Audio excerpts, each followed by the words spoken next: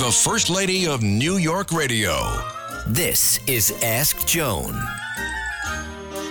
Every year we look forward to the Orchid Show at the New York Botanical Garden, Bronx River Parkway in the Bronx, and then you can always go a few blocks away and eat some delicious Italian food.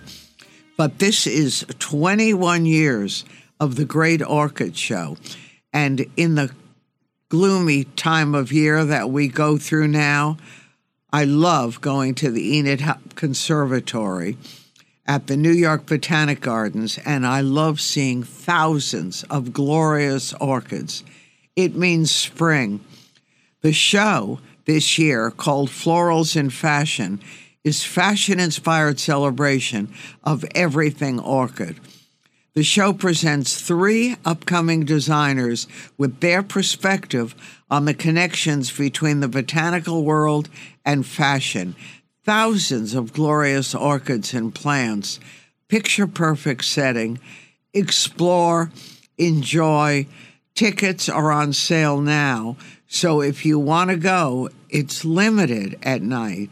Take care of it. It runs from February 18th to April 21st, and Tuesday through Saturday, 10 to 5. That's Mondays too. $35 a ticket for grown-ups, $31 for students and older people, and $15 for children 2 to 12.